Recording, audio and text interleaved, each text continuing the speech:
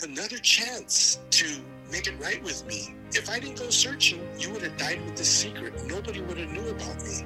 One thing she always used to tell me, she goes, no matter how many times we fight, you're never going to get rid of me. I'm always going to be your mother. And I used to tell her, well, then act like a mother. Me and my siblings, we lived different lives, how we were raised. Completely different lives.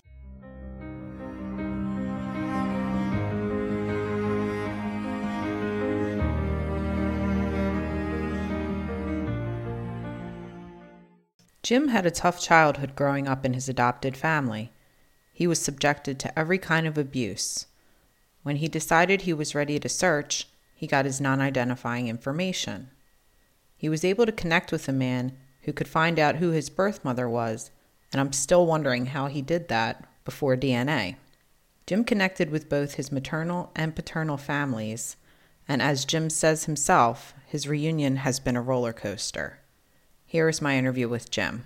So how old were you when you were adopted, and where were you adopted from? I was 6 months of age when they adopted me. I was born in 1962, January 22nd, 1962. I know that for sure now. I was born in San Jose, California. And the parents that adopted me raised me in Gilroy, California, which is about 30 minutes from San Jose, where I was born at. So you recently had a project regarding the dates surrounding your adoption. Yes. I was looking at my paperwork when my birthday is coming around, and last month was January 22nd. That was my 62nd birthday. But when I was looking at the paperwork that I had that my parents gave me, it was paperwork that came from the hospital or wherever I was. Mm-hmm. But there was a name of Freddie on top of the paper, and I always wondered who Freddie was. But on the pieces of paper, it was 5 pieces. They all had different dates. And Social Security, when they started sending me paperwork to tell me what I would get when I turned 62, they had me being born in 61. And so that was kind of weird. So that's why I went to the county administration about, a month and a half ago to talk to them and ask them, why do I have different dates on these pieces of paper? And Social Security had me at 61. So she says, well, you know what? We'll try to open up the records, see if the judge will open up your records to find out what your actual date is, because they couldn't figure it out either. And so that's when I sat down with her. She says, okay, well, we'll get back to you in about 3 months. And it only took, a month and a half. I got the answer yesterday. So I know who Freddie is, too, on that piece of paper. That was me. They named me Freddie in the foster care system where I was for 6 months. Whoever was taking care of me, they gave me a name of Freddie. And like my wife says, they're going to call you Baby Doe all that time, right? So they had to give me a name. So my actual name changed to James Serrano a year later, when I was about a year old, because that's when the whole thing took place in the courts. And so that's when I became James Serrano. Like I said, I put that on my Facebook page yesterday, and a lot of my friends and stuff were started calling me Freddie and telling me happy birthday, because I finally know exactly that I am 62 and not 63 that I was thinking I was. Well, that's good to know. Yes, so I'm a year younger. You were named Freddie when you were in foster care. Were you in foster care with a family? I know you'd said before that you didn't know if you were... I have no idea. Oh, okay.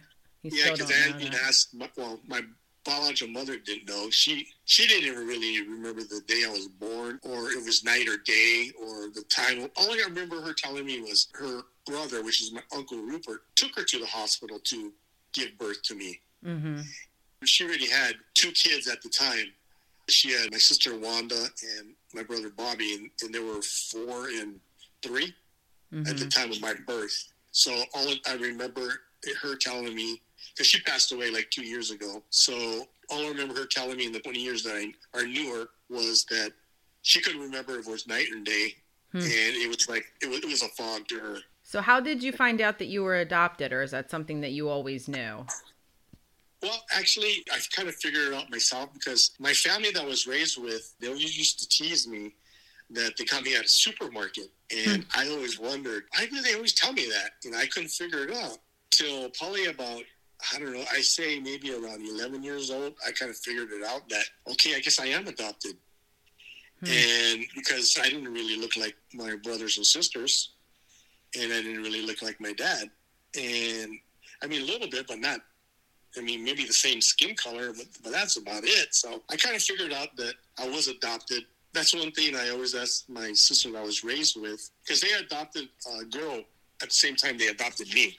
But when I found out that I was adopted, there was a lot of things going through my life when I was in the early age of my childhood. I just admitted to my wife and daughter when I was 52. I'm 62 now. So I admitted to them when I was 52 that I was sexually abused by a 20-year-old male cousin when I was between the ages of 9 and 11. Oh. So I held that secret till I was 52.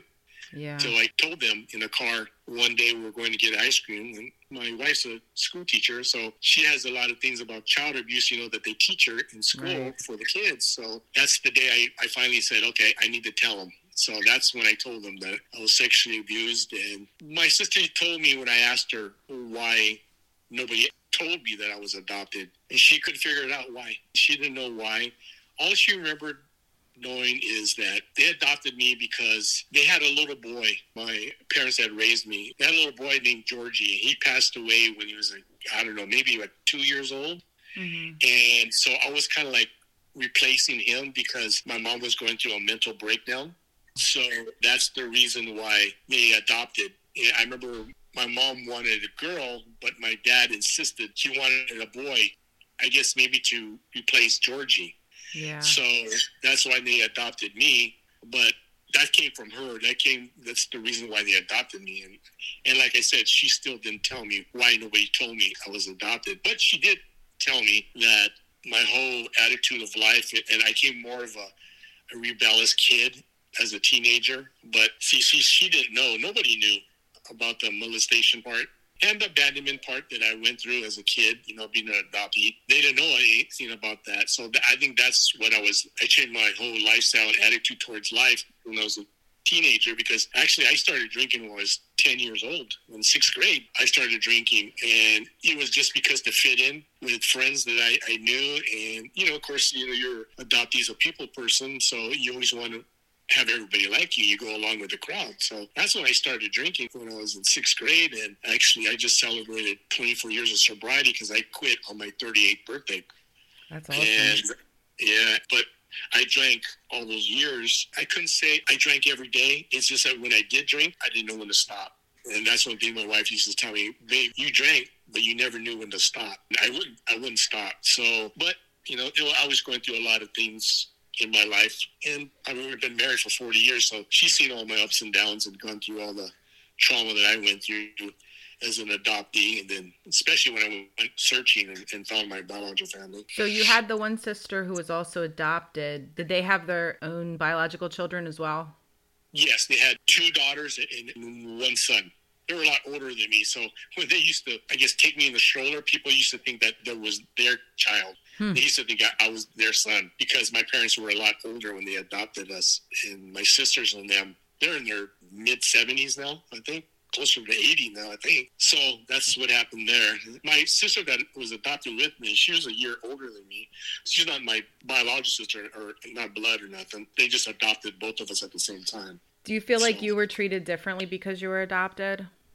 Personally, yeah, because the only reason I was treated differently is, I kind of don't blame my dad, because maybe my dad, that's how he was raised, but I never got no affection. I never was told those 3 words that everyone loves to hear, I love you. I never heard that. The first time I ever heard I love you was from my mom, and that was when I was 37 years old, when I told him I was going to go start searching for my biological family. So maybe it kind of scared her, and thinking I was trying to replace them, but I was just trying to, find out who I was. And my dad, he never even told me he loved me, and we both worked at the same company for 30 years, and we both retired at the same company, but he still never really was the type of dad that was affectionate. I still remember the day that my dad retired at his retirement party, and I gave him a hug. And I told him, I love you, Dad. And he just pushed me away, and I always remember that. He just pushed me away and says, oh, just get away from me. And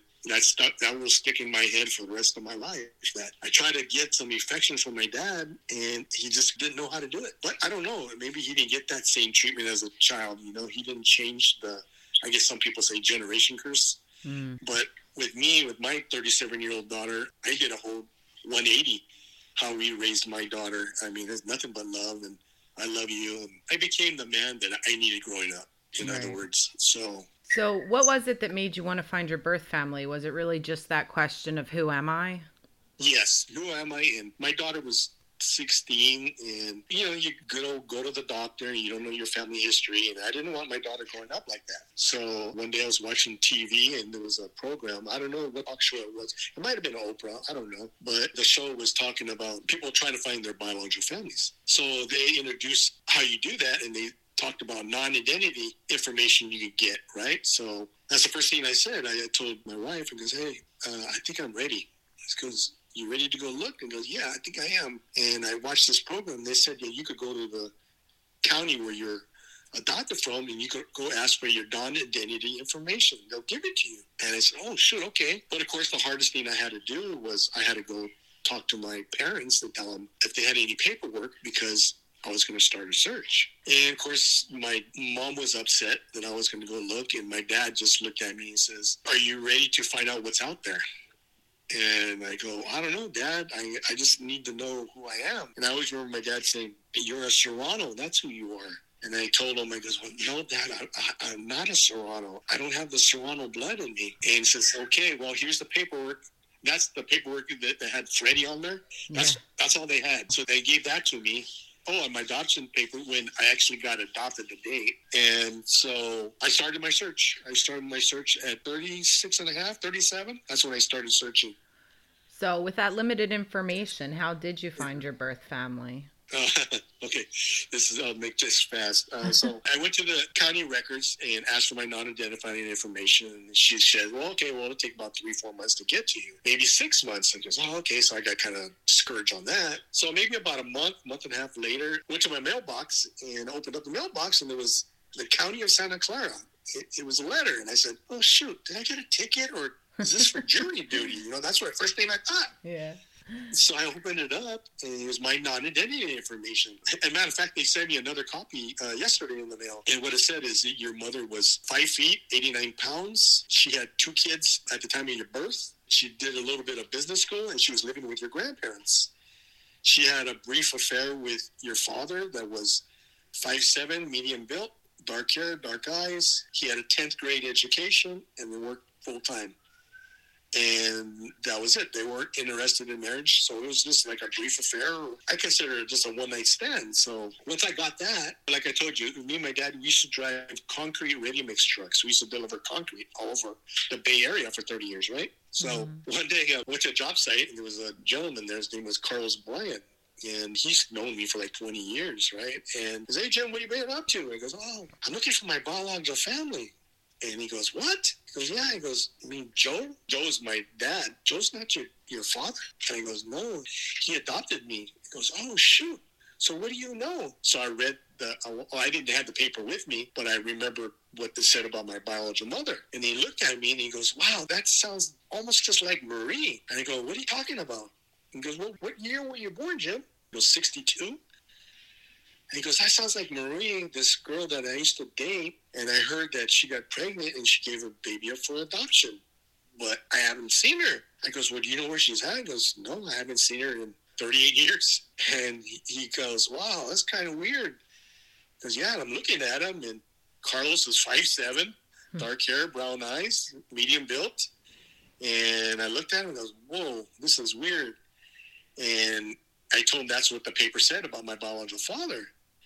So he looked at me and he goes, wow, sure, we might be father and son, because he knew that she got pregnant and she gave the baby up for adoption. Yeah. And it was just a one-night stand with them too. So I said, oh, okay. So back then, we didn't have cell phones. So I took off from the job site and went to this phone booth, called my wife. I goes, hey, what else does it say about my biological father on the piece of paper? And she goes, well, it says that he had a 10th grade education and then went to work full time. So I went back to the job site, and Carlos says, hey, what are you doing back here? Well, I got to ask you a question, Carlos. He goes, yeah. He goes, did you graduate high school? And he goes, no, I left school at 10th grade and went to work full time. And that's exactly what the piece of paper said. And he didn't know that. And I told him that. He goes, oh my God, I guess you might be my son. So about a week after that, I was going to work, and I went to work in the driver's room, and there's another driver. His name was Johnny, and he goes, Jim, I heard about you and Carlos. And I looked at him and goes, how do you know? He goes, well, because I used to live with Carlos's daughter, which would be your sister, and she wants to meet you. I goes, okay. So I met her and her son at a restaurant, probably about a week after that. And then I invited her to my house where I used to live to come spend the weekend with us. So I get to know her. And then me and Carlos decided to go do a blood test. So we went and did a blood test. So a blood test usually takes like 6 to 7 weeks to come in, right? So he was trying to find this Marie girl, and we were already planning holidays together. I met his wife that he was married to. He lived in Hollister, about 20 minutes from where I used to live. And 7 weeks later, he came back. It was negative. He wasn't my father. So that was a blow to the gut for me, because I had to call and tell him. And he was upset. Yeah. Of course, I was upset because I thought I found my father. Me and my wife had talked about it, and she says, don't give up, Jim. Don't give up. And I said, okay, I won't. And then one day, my wife and our neighbor across the street were talking. They were talking about their husbands. And Connie was married to Dominic. Her husband's name was Dominic. And they started talking about their husbands, and then Connie said, well, Dominic is adopted. Because he is. Well, Jim's adopted too. So my wife was telling Connie about my story. She goes, well, Dominic found his parents, but his parents had passed away already. And he goes, go have Jim go talk to Dominic. Maybe Dominic could help him out. And I said, okay. So I went to go talk to Dominic. And I knew Dominic. I played softball with him on the softball team when I first moved over to the town. We were friends. But I didn't realize he was adopted. So I went across the street and we sat down, we talked about it. And he was in this program called Adoptees Discovery Network or something like that. But he was born in Merced County, and I was born in Santa Clara County. So he told me about it. He says, you know what? There's a chapter in Santa Clara. You should go and sit down in one of their meetings, and they can help you out. I said, okay. So I contacted someone there, and I met at a Kaiser Hospital building, and went in there with me and my wife and 6 other adoptees, and we sat down there and we talked to this gentleman, which I call my angel. His name is Neil Kiley. Sat down. I had all of the paperwork that my parents had gave me. And so that's one thing. My parents never wanted to know anything about my search. They weren't comfortable with it. So I never told them anything about my search till I found them. But so I get all the information to Neil, and he goes, okay. And it was a meeting for maybe about 2 or 3 hours. He says, okay, well, go home, and then I'm going to try and find your mother's maiden name. I'm looking at him, okay, how are you going to do that? So probably about, 2 or 3 weeks after that, he calls me and goes, hey, I got 3 names for you. Because you do? He goes, yeah, it's 3 ladies. One lives in L.A., one lives in Long Beach, and one lives in San Jose. Well, San Jose is the town where I used to work at for 30 years. And so I got all the 3 names, and I had all the 3 addresses for these 3 ladies. One day, I was delivering concrete, and I was already empty from the job site. And I looked to my left, and there was the address of the house in San Jose that he gave me. I told myself, you're not supposed to do it, but I did it anyway. I pulled over, and I knocked on the door, and asked, I said, what can I say? What can I say? I know I'll say, if they ordered any concrete. So this guy opened up the door, and he goes, hi. He goes, hi. I goes, did you guys order some concrete? He goes, no. But the guy kind of looked like me, right? So, all right. So then I went away, right? So then Neil Kiley called me probably about a week after that. I was in Gilroy, the town I live in now. And he goes, Jim, I found your mother. Because you did. And he goes, which one is it? He goes, it's the one that lives in San Jose. So that's when I had to tell him. Wow. I stopped at that house 2 weeks ago. And he goes, what? He goes, yeah. He goes, why did you do that? Because I just had to. So that night, I made the phone call. I knew I had a brother named Paul. I knew I had a brother named Bobby, and I had a sister named Wanda. So I called the number, and my biological mother's name was Norberta Montoya Dominguez. Montoya was her maiden name. So I called. She answered the phone, and I asked for Bobby. Bobby is the person that answered that door 2 weeks before. That was my brother that answered the door. And she goes, no, he's not here. I goes, well, how about Paul? She goes, no, he's not here. That's my younger brother. That's her son from the husband that she was married to that is still alive now. My mother passed away 2 years ago now. So she goes, no. I go, well, who is this? And I go, well, this is Jim Serrano. As well, she goes, I know all my son's friends' names. I don't recognize your name. And I go, well, I need to ask you something. She said, well, sure, go ahead. And I go, this January 22nd, 1962 mean anything to you? And there was just dead silence over the phone. And I asked her again, does January 22nd, 1962 mean anything to you? She goes, who is this and why are you doing this to me? And I told her, I goes, this is who you might think it is, and I'm not here to disrupt your life. I just want to know any medical background that you might want to give me.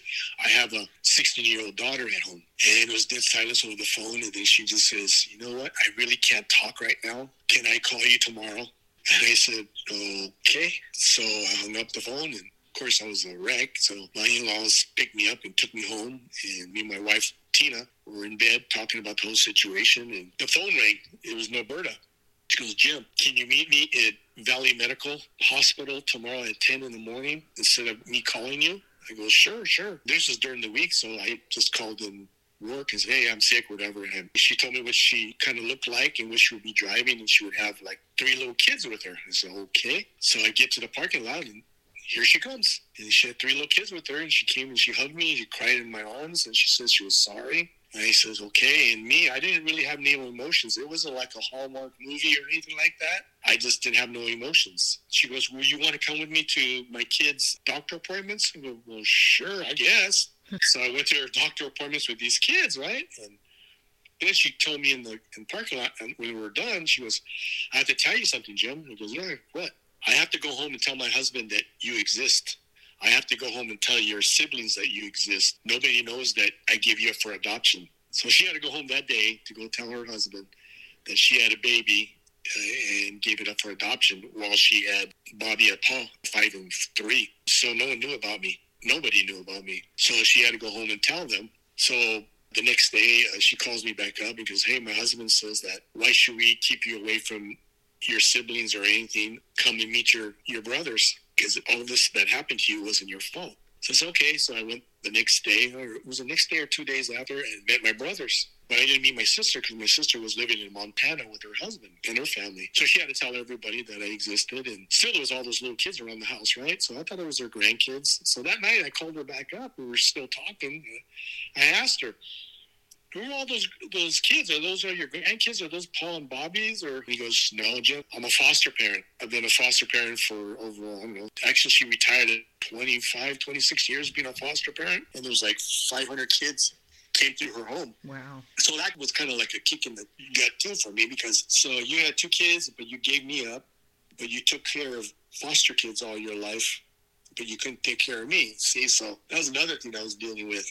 Plus, I was dealing with, my mom wasn't very happy that I was looking, and then my mom developed breast cancer. So that made me feel even more guilty by doing the search. Right. Did you feel comfortable around your mother and her husband and your siblings when you first met them? Did I feel comfortable? I just felt like they were strangers. Yeah. I didn't really have any emotions, really. I've known them for,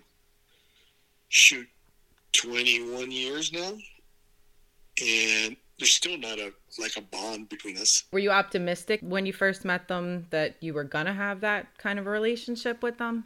No, I was more cautious because as an adoptee, I had too much trust issues. I had a lot of trust issues of people. Yeah. I mean, like I said, the first time that I knew what love was, I'll tell you a little secret on this. I always tell this part when I always say, when it was the first time I felt love. First time I felt love was when me and my wife were dating. I think I was about 21. And I took her out to dinner. And that's the day I decided I was going to tell her that I was adopted.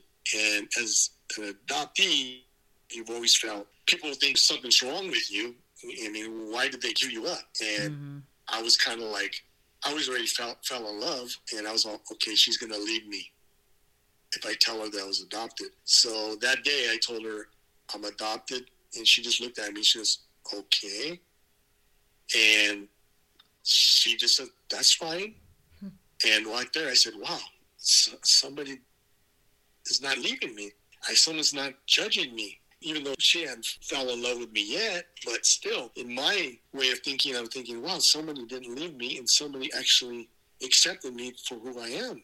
So that's the first time I really felt what love was all about. So that's why I was very cautious around people. But even though my daughter and my wife always says, you have so many friends, Jim. Because I was always a people pleaser all my life. I've always, got along with everybody because the abandonment issues, I always wanted everybody to like me. Mm-hmm. My daughter and wife nickname me once in a while. They'll call me Forrest Gump. She says, you'll sit on a bench and talk to anybody.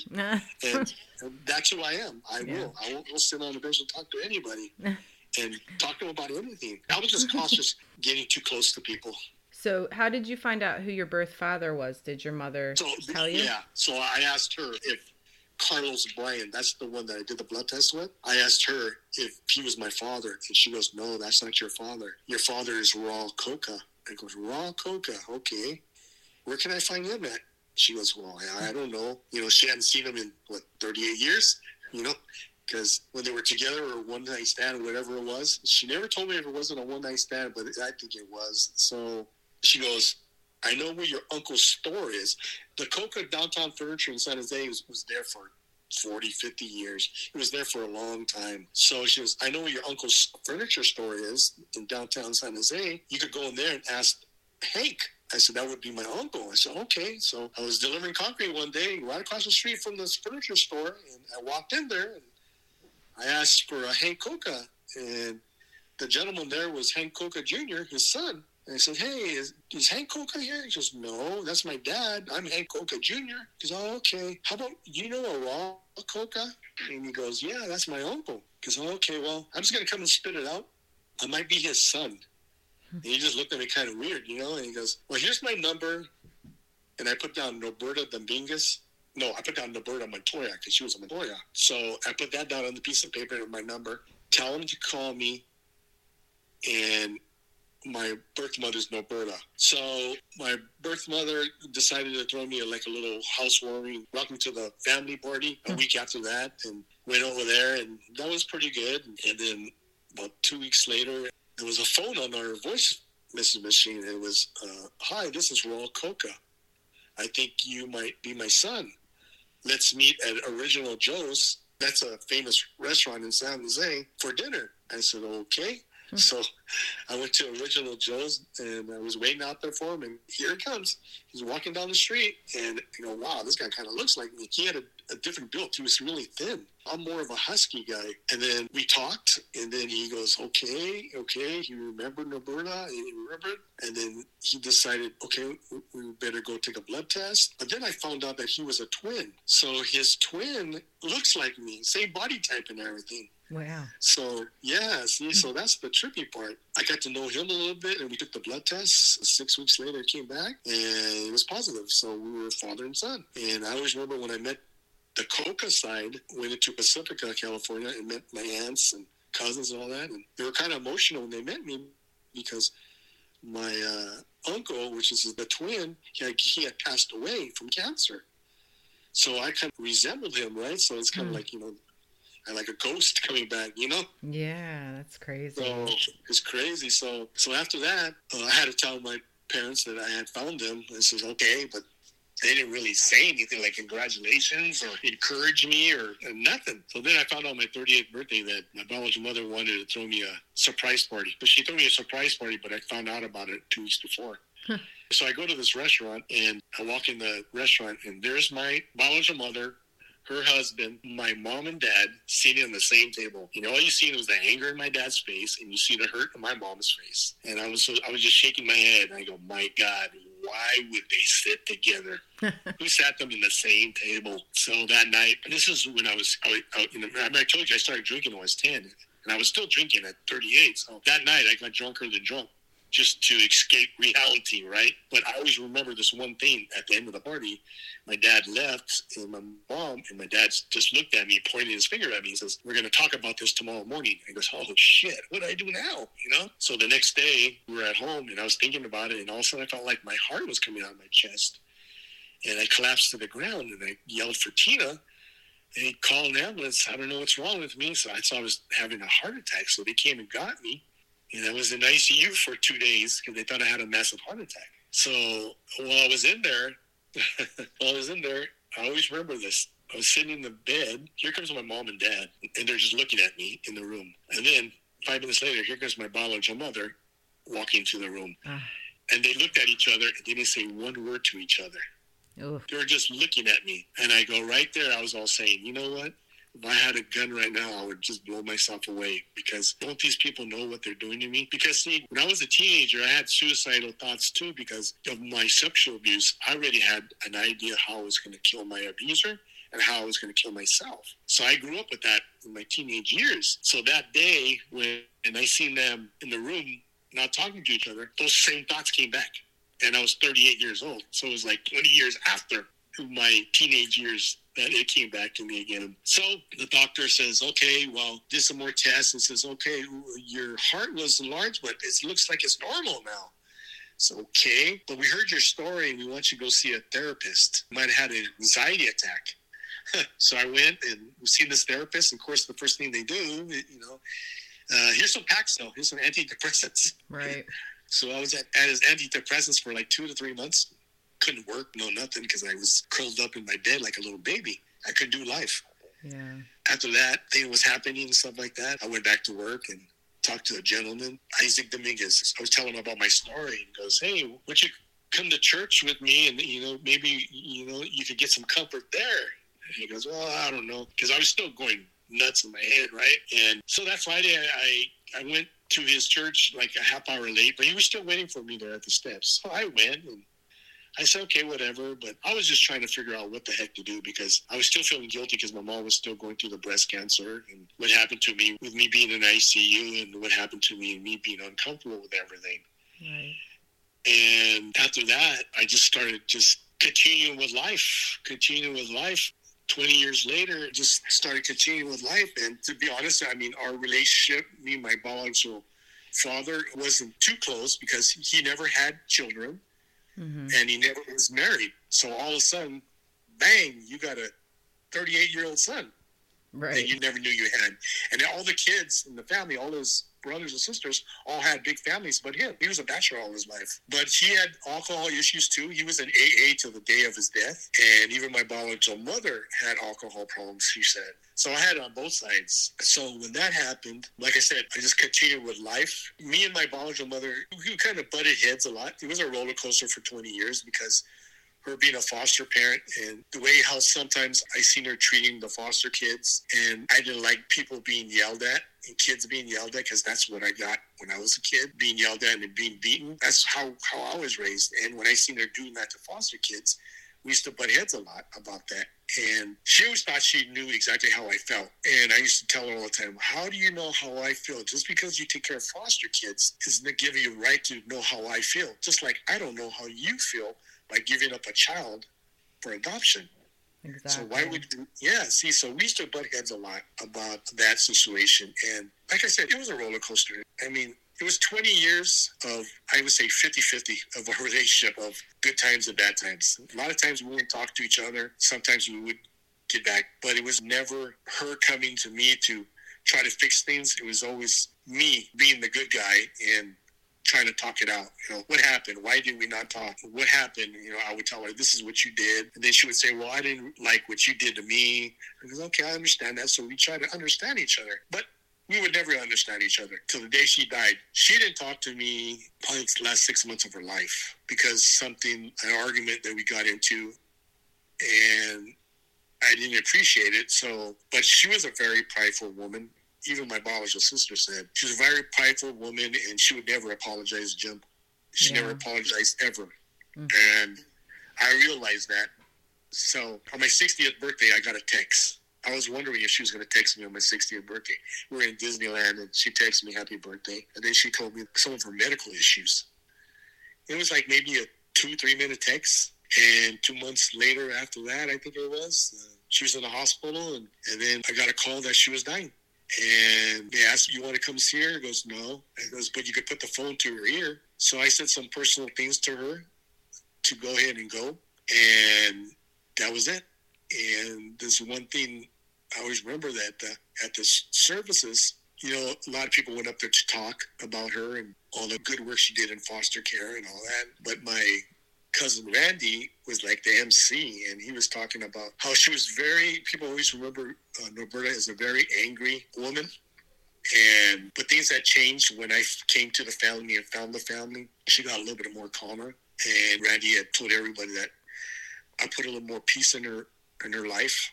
But I still look at it and it goes, if I did put peace in your life, why didn't you ever come to me to apologize to the things you did? When I used to tell you, you shouldn't have did that, but she never would apologize. One thing she always used to tell me, she goes, you know what, Jim? No matter how many times we fight, you're never going to get rid of me. I'm always going to be your mother. And I used to tell her, well, then act like a mother. Yeah. And she didn't know how. I mean, people always say, did you love her? Did you ever tell her you loved her? I goes, no, I never told her I loved her. Because I'm not going to say I love you if I don't mean it. Right. And I didn't. I buried 4 parents. And the only time I've ever cried in any of the services was my mom that raised me. I cried at the gravesite because I remember my mom telling my dad, Jose, he's had enough, when my dad used to hit me. So she was my protector. Yeah. And the person that sexually abused me was at the gravesite when I took off my corsage and my flower and put it on the casket. So that's the only time I've ever cried in any parents' funerals, because I just broke down there. And it was a cry that I've never cried like that ever again. Till when I was 52, when I broke down and I said it was time for me to tell my wife who the person was that molested me. And she's the only one who knows. She's the only one who knows, because the person that molested me lived right across the street from where she used to live. When we were dating, I had to go and pick her up for 2 years in our dates. And he lived right across the street. Oh. She didn't realize that. So I was holding that inside of me too, because I still could look at across the street. I could still remember the bedroom. I could still remember the sounds, the smells, like it was yesterday. I just had to just suck it up and not talk about it till I was 52 years old. And that's when I admitted everything. But like I said, my relationship with her was a roller coaster. I could honestly say it was a roller coaster. And I was just tired of always giving in. Mm-hmm. I was always tired of being the guy that always would say, let's talk about it. Or I was tired of always begging for people to love me. You know, yeah. I don't want to do that no more. I don't want to put the facade on no more. I don't want to beg for people's love. And I'm not going to do it no more. And then it was for my own mental health too, because mentally I was going nuts. Sure. Because I was all thinking, you gave me up, you raised all these kids, and you have another chance to make it right with me. If I didn't go searching, you would have died with this secret. Nobody would have knew about me. I always used to tell her, remember, I went looking for you. You didn't come looking for me. But you put me up on a pedestal like I was a trophy at all the parties. Say, look at my son, look at my son, look at my son came back. My son came back to me. I was like, everybody used to be looking at me all the time. But I understand that too. People would look at me and, oh, look at, he looks like this. Or people used to talk about memories and stuff like that. Oh, I hated that because I didn't have no grandparents. And both my grandparents on both sides had passed away before I found the family. So I've always wanted that. I always remember that movie, Antoine Fisher, at the end of the movie. The last scene of the movie is he comes in and meets all his family. And at the dinner table was the patriarchs of the family, the grandmothers and grandfathers. And I remember in the scene that the grandmother knocks on the table to make everybody shut up. And she tells him to come. So he goes by her and she puts her hand on his cheek and she just says, welcome home. And I've dreamed about that all my life, that somebody would say, welcome home, Jim. And you know what? I could honestly say I'm still searching to get home because how things ended, but I'm trying to close this chapter of my life. But I'm also realized that everything I've gone through is to help others and to give others help and maybe some peace in their life and realize they're not alone. And especially a man talking about being sexually abused by another man as a little kid, and then the abandonment issues and not being wanted. And I mean, 10 years ago, I didn't know one adoptee. Maybe I knew one. And now I know hundreds of adoptees from all over the world. And it's because of me telling my story and me being in 2 other adoptee support groups on Zoom meetings and me knowing all these people. And there's one thing they always tell me is, we love you, Jim, because you're so transparent. When you say your story, you tell people about yourself. It goes because it's a part of my healing process. Because people always say, you get healed more by telling your story? Of course, because look at, I'm speaking to you right now. I haven't broken down. Mm-hmm. Usually when I started telling my story, I would break down all the time, crying. The past would come back. and haunt me. And now I can tell it, and I don't break down. And I'm helping others, and that's what I try to do. I mean, yeah, reunion is great, but sometimes reunions aren't a Hallmark story or a movie, There's going to be problems. And mine, like I said, it was a roller coaster. Things I found, to be honest with you, things I found out this past week, which I told you that I needed some answers before I did the interview. I got those answers, and I found out that all those years of her telling me that I was equal to all of her kids was not true. And I'm not going to go into the details of why I'm not equal. I could say it was pretty bad. It was a lot of promises and things she told me in those 20 years that was all a lie. I came to find out it was all lies this past weekend, that everything she used to tell me for the last 20 years didn't come true. And she didn't mean it. Are you still in touch with any of her children? Like, do you have relationships with any of them? Well, let me tell you something. Last time I seen my siblings was at her funeral, her services. That was 2 years ago. And I think I talked to my sister, maybe twice in 2 years, till a week before this past Thanksgiving. My cousin Randy decided to have a party at his house, invited me over. And I said, okay, because I hadn't seen the family in a couple of years. So I went over there, and my sister and brother were there. And he goes, hey, how you guys doing? I hadn't seen them in 2 years. And it's kind of like, so was it you just were trying to be nice to me where she was living because she made you? Or did you really care for me? Because if I was so important to you in your life, how come you haven't contacted me in 2 years? Why do I always, and my wife used to tell me, why don't you call them, babe? He goes, why do I always have to call? Right. Because I'm the one that got deserted. I'm the one that got abandoned. Why can't people come and love on me? I'm tired of begging people to love on me. And I just let it go. And like I said, after that, I talked to my sister. When was it? A week ago. Yeah, a week ago when I got my answer to the questions I asked her. And I just told her, I goes, well, Wanda, and now I realize that it's true. I wasn't equal, and I was the bastard of the family. And she didn't say nothing. No response to it, nothing. And I'm just saying, you know what? It's okay. I'm not holding no resentment towards you and Paul. I goes, but that's how I feel. You're not really planning on trying to have a relationship with them, just see how it goes, but it's not something that you plan to pursue at this point? No. Yeah. No, because you know what? It's kind of like if I would have heard some compassion to the answers I got from my questions, maybe I would have thought, man, maybe they do care. Yeah. But I didn't get no compassion. I didn't get no answers. No calls, no nothing. This is what happened, Jim. That's what happened, Jim. Okay. So everything that she told me all those years was a lie. And I wasn't equal to all her kids, and I was the bastard. And she didn't say nothing, so I said, okay. And I just said, okay, well, you and her husband, Roger, you guys have a good night. And I told her the reason why I wanted those questions answered, because I told her I was doing this interview. And I'm the type of guy that, I've lost family members from telling my interview. Family members that I was brought up with, just because I'm so transparent and I tell the story. People sometimes don't accept the truth. And I told her, I don't like people coming to me saying, Jim, that wasn't true, you're a liar. That's why I told her, I need these answers to my questions because I'm going to give this interview and I want to be as truthful as I can. And she understood, and she goes, okay, here's your answer. I said, okay. But I wasn't surprised.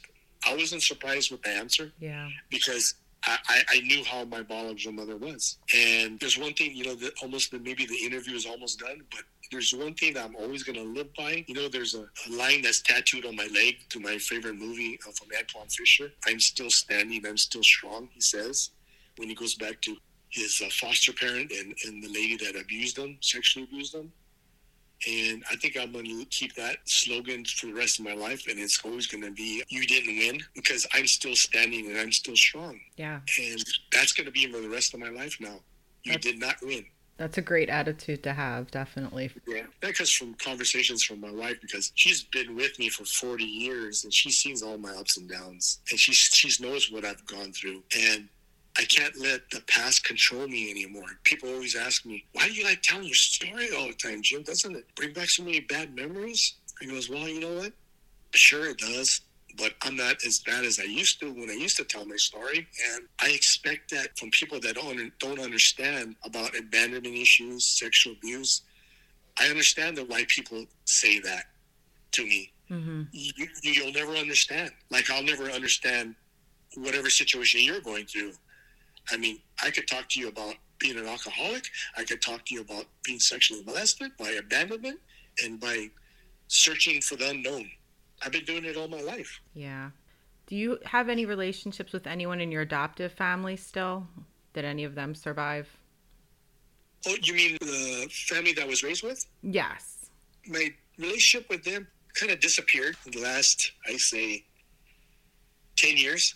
The only one I really talk to now is my sister, Barbara. But Barbara, we have that bond because we're both adopted. Right. And I think that's the main reason. And the one thing that I've always was kind of like hurt about was ever since I started telling my story, and I mean, I've done, I don't know, 15, 20 podcasts telling my story, and not one member of either side of my family or nobody has ever came to me asking me who abused me, or I'm sorry for how you were raised, or we're sorry that we didn't talk to you about being adopted, or I'm sorry that we didn't ask you how you felt. No one's ever done that besides my nephew, who called me 2 weeks ago when he seen a post on my Facebook that I went to go visit my mom and dad's gravesite a couple of weeks ago, and I made a video of just telling my mom and dad that I'm still trying to find answers, and I missed them. And my nephew just says, why are you still living in the past, Jim? And I told him, instead of doing that on Facebook, call me up. Yeah. So I told him my story. I go, have you ever listened to my story? He goes, no. I goes, okay, let me tell you my story. And he broke down and he apologized. He goes, I didn't know you went through all that, Jim. You know, I goes, yeah, of course you did, because people want to judge people without asking them first. You know, I mean, exactly. Being men, or just pick up the phone, call each other, or better yet, let's look each other in the eyes. It's better when we look at each other in the eyes because we can see each other, how we're really thinking, instead of a text or a phone call, right? Right. But he lives in North Carolina, but at least he called. At least he cared. So, but it's a process that's going to go on forever. I mean, could I say that do I have family? My biological father's side, the Cocas, they've always been really, really loving towards me, but they all live far away from me. But they've always loved on me. I mean, I'm not going to say anything about the Montoyas and the Dominguez. My cousins loved on me too. It's just that I had a problem with my biological mother. Me and my siblings, we lived different lives, how we were raised. Completely different lives. And I mean, I was working in the fields when I was 10 years old. Wow. And everything I got, I've earned myself. So I really just have one more question. What advice would you give to people who are entering into their reunions? Be very truthful. Whatever question you want to ask but feel very uncomfortable, ask it. I mean, what are they going to do? Either they're going to tell you the truth or they're going to lie to you. But at least you're going to tell yourself, no, I did ask that person that question. I did ask it. I'm not going to, doubt myself. Damn it, I should have asked that question. Because you don't know how much longer people will be here on earth. You got to try to get the truth. And that's me. I've always tried to get the truth. So that's why, like I said, I contacted my sister. I got the truth. The truth of it was all lies that she told me for the 20 years. So try not to have regrets. Ask what you want to ask. Yes, exactly. Yeah. Don't have regrets doubting yourself because you didn't ask a question. Be truthful and tell them how you feel. If you have something against somebody, tell them. And don't just think people are thinking something. Ask them. Good communication. Yes. It's all about communication. And if you don't have the communication, you're going to live in your past, and your past is going to kill you and eat you up inside. Well, thank you so much for letting me interview you. Thank you. I appreciate it.